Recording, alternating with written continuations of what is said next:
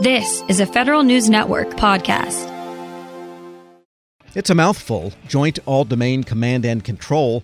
The Defense Department's project, known as JADC2, aims for a single enterprise network into which all of the armed services can plug.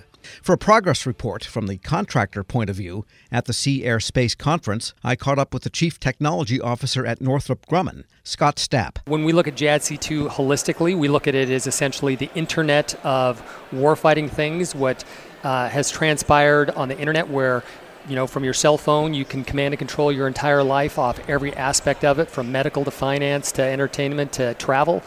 I think the government is looking at the same thing. What they're looking at right now is how do you do that in the most effective fashion? Because you can't conquer everything at once and tie it together.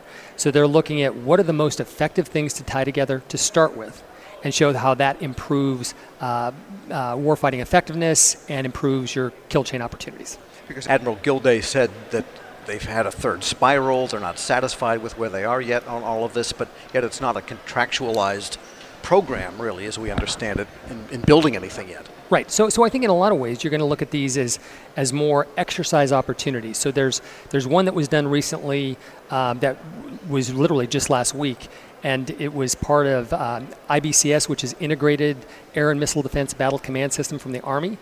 And normally that is a Patriot battery system with a bunch of Sentinel radars or Patriot radars.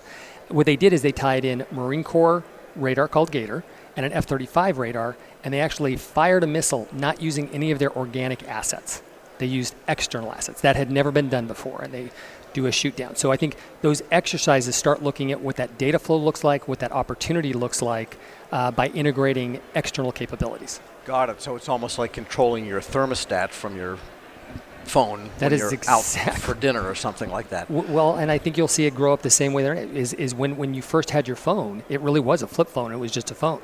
And then you started tying in other capabilities where you could text, and then it started allowing you to access your bank account. But the concept of Uber or Waze wouldn't have even existed just 10 years ago. So as you start to connect things and more data is available, that opportunity space also grows. And I imagine they must have bandwidth and reliability and all of those issues basic to any network to be able to enable all of that in a way that they can do what they want to do functionally. That's absolutely true. So what you see back in the old 3G days was you couldn't do a lot of data, right? You needed the 4G network to come in. The DoD is going to have the same issue. Comms and networking are always going to be the limitations when you want to start integrating everything together. So where we are today is very similar to where I would say Apple was with the iPod. You actually plugged it in, downloaded it, left, went somewhere, but you couldn't update it. And then at some point when the network was available, you get data. iPods are almost non-existent anymore, and you can do real-time updates on your phone.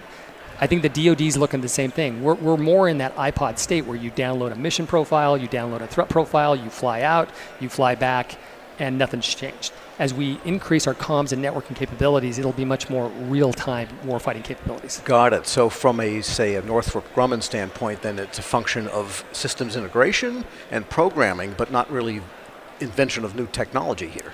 I would say that's absolutely true. I think there are going to be some new technologies. There's some AI, ML, artificial intelligence, machine learning capabilities as we look at data, especially as it applies to the Department of Defense. I think there's going to be some comms and networking because you can't do it all through what has been commercially done in 4G and now 5G.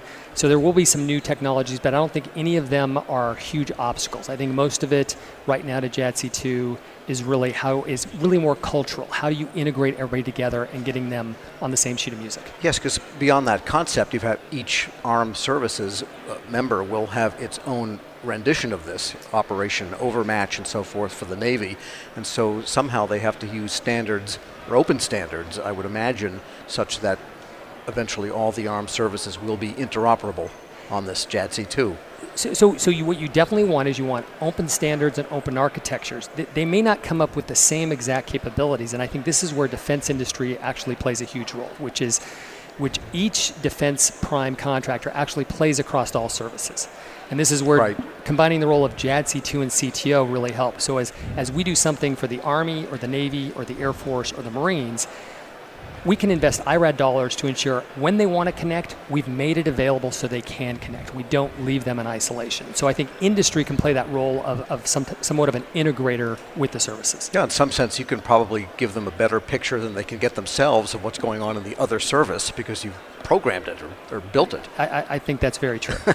And so in some ways, this is I go back to when they disconnected AutoDIN, and then we had Wimix, if I'm really dating myself. Yeah. This is kind of that for the 21st century in 5G. I think it is. In fact, another good example is when you had the PC wars, and they kind of settled into kind of basically Microsoft PCs and Apple. Originally, you couldn't share files between those two. I remember those days. Where people liked a Microsoft basically platform, but not the PC. They love the Apple PC. But now, today, they make it seamless where you can actually share across. Yeah, so we're going to get into those environments. So it's really a fundamental shift to an architecture, and the components will come and go, but the basic architecture should be durable. Absolutely. So what you'll see is very similar to commercial. You can't buy a phone, a tablet, a computer anywhere in the world that doesn't plug into the internet. So when the DoD comes up with their architecture, they should not be developing platforms, whether they're space, air, land, sea, undersea, that doesn't automatically plug into the network. And again, looking at it from the industry standpoint, how do they do this in such a way that it can't be easily duplicated by enemies, that type of capability? Well, and I think our adversaries are looking at doing very similar things. What they recognize is when you're operating what they classify as a highly contested environment you can't get in, you do have to integrate things from space and other realms. The question is how effectively you can do it. You still need end items, right? So very similar to the internet, you still need TVs and you need speakers and other things. The end items still need to be very capable. By making them data-centric, you make them more capable. You still need kinetic things that blow up and kill the other guy. Well, so where we don't, but they yes, do, sure. you need capabilities that you've increased their effectiveness by giving them more data and interaction in the architecture. And are you hearing signals that they want to remain vendor independent, or at least not have vendor lock-in as they move forward with the operational components down the line? 100% for sure. So one of the agreements, basically not agreements, one of the statements we've made from our CEO level all the way through the company is no one should own the data or the network except for the U.S. government.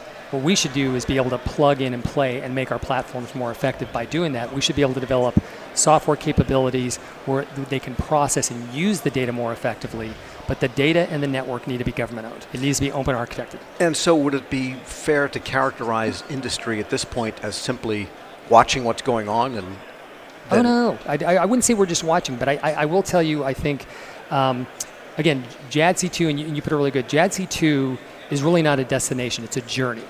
And they're a little bit at the beginning of this journey, so we have to take our cues from the DoD, but we're actively pursuing capabilities and looking at how you integrate different, especially within our company in Northrop Grumman, how you integrate those capabilities, how we play with partners from other primes to ensure they're integrated in, because we can't make it just about ourselves, and how we tie all that stuff together. So we're actively doing that on IRAD. We're working with the government to look at what the next opportunities are and what are the best warfighting capabilities to tie together, and then pushing from there. Scott Stapp is Chief Technology Officer at Northrop Grumman, speaking at the Navy League's Sea Air Space Conference.